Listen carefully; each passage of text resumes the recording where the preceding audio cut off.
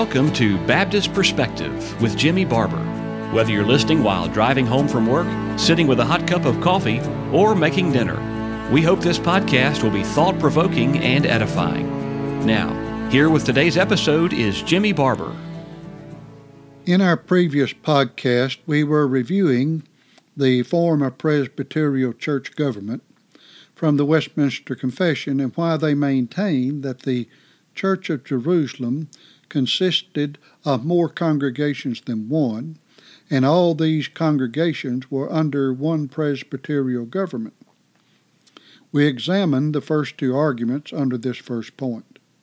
They were, 1, a multitude of believers, 2, a multitude of ministers.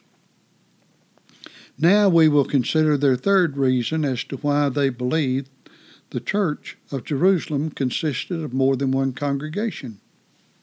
It is, quote, the diversity of languages among the believers mentioned both in the 2nd and 6th chapter of the Acts, end of quote.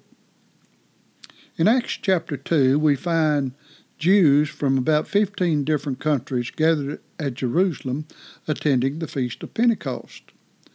While they were Jews, it is not unreasonable to think that in addition to the language of the country they were living, that they also knew the Hebrew language. Paul was not only a Jew, but a Roman citizen from the city of Tarsus. Therefore, it is likely he knew Hebrew, Greek, and Latin. In fact, in 1 Corinthians 12:18, he said that he spoke, quote, with tongues, that is, languages, more than all of them. However, those that preached on the day of Pentecost spoke in the language of the various countries from which the Jews lived. Nevertheless, the 3,000 converts, Acts 2:41, were added to the 120, Acts 1:15, composed of one ecclesia congregation at Jerusalem. There is nothing said in Acts chapter 2 to indicate different assemblies aligned with individual languages. This has to be assumed to fix a preconceived form of ecclesiastical government. The idea of different languages from Acts chapter 6 can only be derived from the Hebrews and Grecians in verse 1, and the synagogue of the Libertines, Cyrenians, Alexandrians, Cilicia, and Asia that were disputing with Stephen. However, the synagogue was not a New Testament congregation, but it appears they were not speaking different languages in their synagogue or worship, or wherever they were disputing with Stephen. It has to be read into the text to assume that Stephen was discussing with the people from all those different countries in different languages. As for the Hebrews and Grecians in verse 1, this was a description of styles and customs, and that the Grecians did incorporate the Greek language into their lives, whereas the Hebrews generally did not. But there is no indication of separate congregations because of this. If there were separate congregations with each its own language, why was there murmuring that the Grecian widows were neglected? And why is it that the 7 men, generally assumed to be deacons, that were selected, all Grecians, as indicated in the Greek language by their names? The form of Presbyterial church government, second premise, that the Church of Jerusalem consisted of more than one congregation is, quote, all those congregations were under one presbyterial government, end of quote. Then 4 points are supplied to support their argument. The first point is, quote, they were one church, end of quote. Since the word church should be congregation or assembly, why the distinction? In other words, were the formers of the confession saying that it was a church of churches or a congregation of congregations? No, they were intending to force the English word church to mean something separate from congregation, as practiced by the Catholics for hundreds of years and adopted by the Protestants to support their hierarchical ecclesiastical government. Let us keep in mind that our Lord Jesus Christ set up his New Testament congregation to be the pillar and ground of the truth, 1 Timothy 3:15, and to maintain the keys of the kingdom, Matthew 16, verses 18 through 19. Our Lord did not establish some ecclesiastical government or ecclesiastical authority to rule over and govern the individual candlestick in which he dwells. Compare Revelation 1:12 through 15 and verse 20. Christ is not honored and glorified in ecclesiastical hierarchies.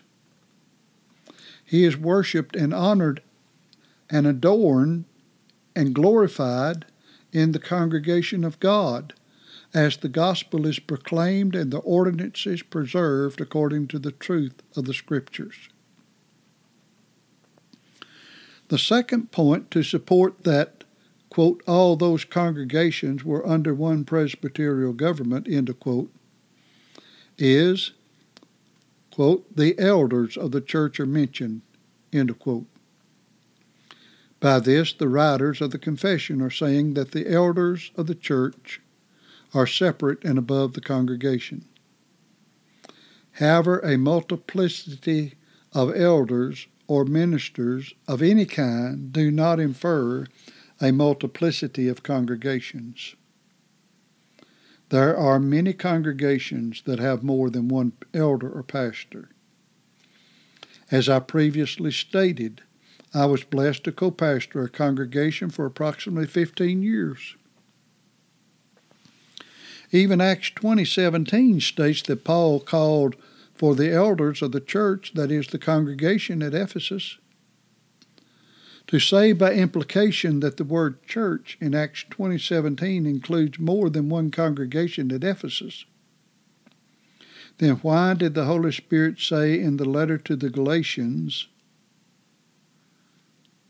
the churches of Galatia,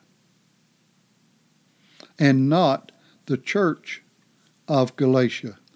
Equally, our Lord distinguished between the church, that is, the congregation of Ephesus, from that of Smyrna, Pergamos, and the other churches or congregations of Asia. See Revelation chapters 1 through 3. In fact, the Holy Spirit inspired John to write to the 7 churches, congregations, and then singled out each church congregation in the singular. One has to assume what is not stated in the Scriptures to infer anything differently.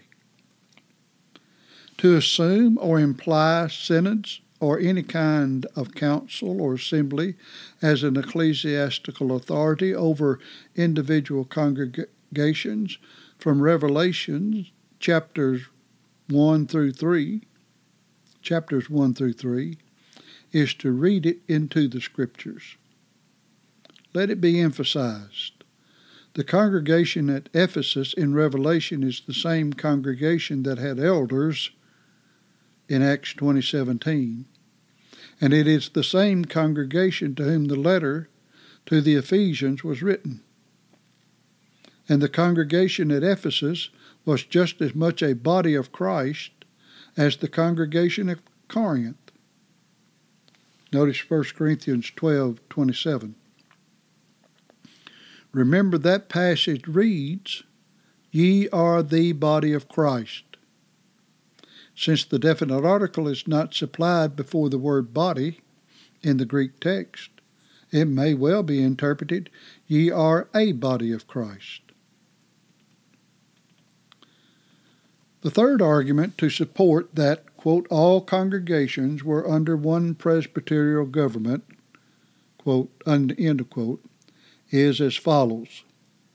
Quote, The apostles did the ordinary acts of presbyters as presbyters in that kirk, K-I-R-K, which proveth a Presbyterian church before the dispersion, Acts 6, end of quote.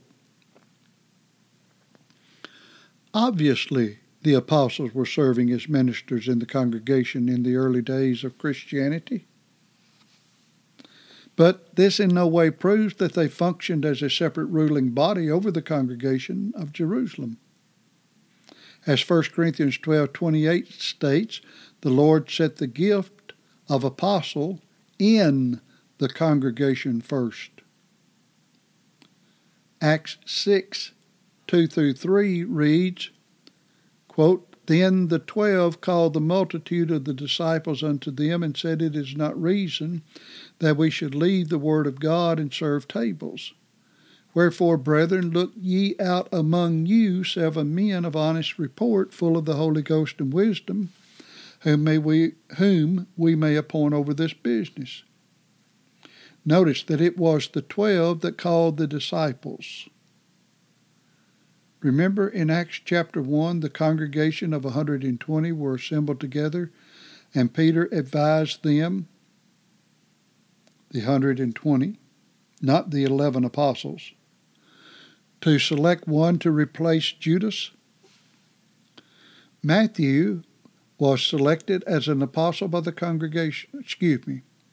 Matthias was selected as an apostle by the congregation. Remember that according to Acts 2:41-47, the baptized believers on the day of Pentecost and afterward were added to the church congregation, the congregation of 120 in chapter 1. In other words, the apostles were in the congregation, and as was Matthias, and he was selected by the congregation. The apostles were not a ruling body over and above the congregations. They were of the congregation. We must bring to your attention that this third argument speaks of presbyters in that kirk, K-I-R-K. By the way, the Greek word for presbyter is translated as elder. Wikipedia summarizes it well, gives the basic meaning and etymology of kirk as follows. As a common noun, kirk, that's K-I-R-K, meaning church, is found in Scots, Scottish English, Ulster Scots, and some English dialects, attested as a noun from the 14th century onward, but as an element in place names much earlier. Both words, kirk, K-I-R-K, and church, C-H-U-R-C-H, notice both of these words, and this is Wikipedia again, derive from the Koine Greek kuriakon, then doma for body in parentheses, kuriakon meaning Lord's house, which was borrowed into the Germanic languages in late antiquity, possibly in the course of the Galtic missions. End of quote. Again, we find that the idea of an ecclesiastical hierarchy under the identity of kirk, K-I-R-K, is proclaimed by individuals who desire to follow the meaning of the Greek word kuriakon instead of ecclesia for the congregation. This mixing and swapping of words instills confusion among the people of God and causes them to be enslaved to an ecclesiastical hierarchy that rules over them and brings them into captivity to rules, regulations, and auxiliaries that were never intended by our Lord Jesus Christ. Is it any wonder that there are so many ideas and opinions about ecclesiastical government? But our time is up for today. The Lord willing, we shall continue this study in our next broadcast. Thank you for listening to today's edition of Baptist Perspective. We archive our episodes so you can go back anytime and listen again. Do you have a question about something you've heard, or just want to let us know you're listening? Visit us at baptistperspective.wordpress.com. That's baptistperspective.wordpress.com. Thanks again for listening.